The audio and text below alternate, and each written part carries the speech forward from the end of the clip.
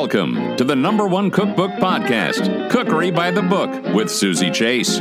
She's just a home cook in New York City, sitting at her dining room table, talking to cookbook authors. Good morning, I'm Jacques Pepin, and my latest book is The Art of the Chicken. As one of the world's most legendary, beloved chefs, you need no introduction. So some people don't realize you've been painting in your free time for more than 50 years. In Art of the Chicken, you have more than 130 illustrations of chickens, and the publisher wanted you to create chicken recipes, but you didn't want to. I'd love to hear about that. Well, I have done 31 cookbook or so. So I wanted to do that book of illustration, drawing, painting of chicken. And they say, well, I would love it. But then they say, could you have recipe added to it? And I did not want to do recipe. So I have another book called The Apprentice that I did 20-some years ago, which is a cook's memoir where I tell story about my life and so forth. So I decided to do the same thing, to go back and look at my life in the context of chicken or eggs, of course, from West Africa to Russia, to any other part of the world that I've been in, and tell stories. So there are recipes, but in a narrative style. I'll tell you, my mother used to do that type of thing. Saute the chicken, put a bit of cream, and this and so forth. Some of those narrations can probably follow and do recipe. Some other are more complicated, old style of what we used to do in France with a lot of truffle and cockscomb and unborn chicken eggs and sweet bread and different type of things. So that probably not feasible, but those recipes are done in that style as stories. Yeah, there are no measurements. There's no ingredient list, and each chapter is an endearing story. And there are a few chicken paintings. You know, it was funny as cooking through this book, I could literally hear your voice in my head giving me directions. Thank you. Thank you very much. Yes. Well, I hope it didn't disturb you. No, not at all.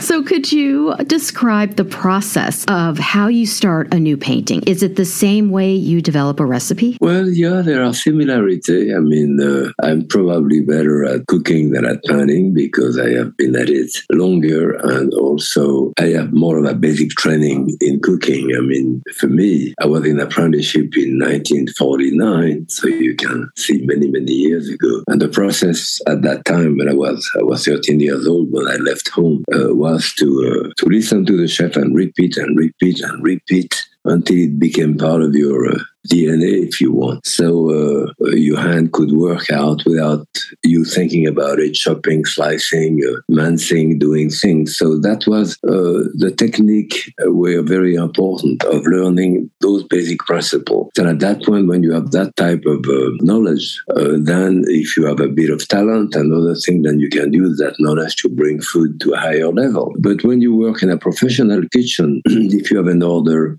for a chicken sauté with mushroom, fine, you will do that order. And if someone were to take note exactly of what you do, but you don't look at a recipe there, and you may have 7 or 8 times the same order during the evening, the food comes out exactly the same, but however, the process is always slightly different. It's never exactly the same because it's more automatic. And if the chicken look a bit dry, you may put 2 tablespoons of water. Next one, you may not do that. Why? Because the chicken may be thinner or thicker, or your pan a bit harder, or whatever. So you react to the food in a way eventually to get to wherever you want by testing and adjusting. And in painting, I have a bit of the same process because sometimes I start a painting and I don't really know exactly where I'm going. I have an idea, but then it starts moving. At some point, usually the painting takes a hold of me and I react to it. And I put a color here or a shape or whatever because it just feels right at the right moment without trying to legitimize it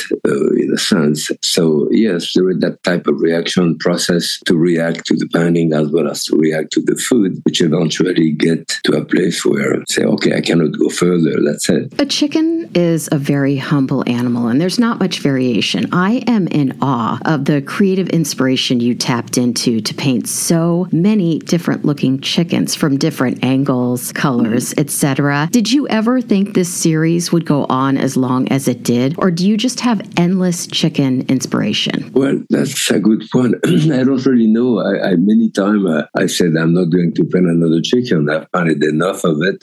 But then here come another idea and another point of view. And chicken is probably the most democratic of all food because you will have chicken in a truck stop or in a small cafeteria or in a diner, and you will have it in a 3-star restaurant with truffle under the skin or cognac sauce or whatever. You will have it in West Africa, in Turkey, in Italy, in France, or in the south of the US. So I don't see any cooking in the world who doesn't use chicken in one way or the other. So you could probably do a book of 10,000 recipes of chicken from China to Russia and still create new recipes. So yes, it's probably the most democratic of all for me. You have a recipe on page 165 called Julia and Jacques Dueling Chickens. So how come you could never agree on the proper way to roast a chicken? There is something very personal in cooking, and you give a lot of yourself. It's an act of love in many ways. So Julia developed a way of roasting a chicken slightly different than mine, and actually it came out pretty similarly, at the end. I mean, we did that all the time. I met Julia in 1960, actually. So I knew her for basically half a century, and we were good friends, but we argue all the time. And when we did our recipe, when we did our show together, we never had any written recipe. We started with an idea, said, let's do stew or let's do whatever. And we went on cooking. So it was probably more difficult for the back kitchen and the cameraman and so forth, because they really didn't know exactly what we were going to do since we had no recipe. But for us, it was fun to cook together like you do with a friend or a spouse, just taking the food and cooking. So that was fun. You did agree on roasting it at a high temperature at 425, but you like to flip your chicken during the roasting process and baste with pan juices. Yes, I feel that the leg is the part of the chicken which takes the longest to cook. So by putting it on the side, like 20 minutes on one side and on the other side, and then eventually on the back, I don't have to cook it as long, so it prevents the breast from being overcooked, and the leg will be cooked enough. That was my reason. So you also agreed with Julia Child that one of the greatest pleasures in life is a perfectly roasted chicken served with deglazing sauce made from brown bits left in the roasting pan. Could you quickly walk me through your perfectly roasted chicken? Well, usually salt, pepper on top of it, and I put it into a thick saucepan on top of the stove on its side.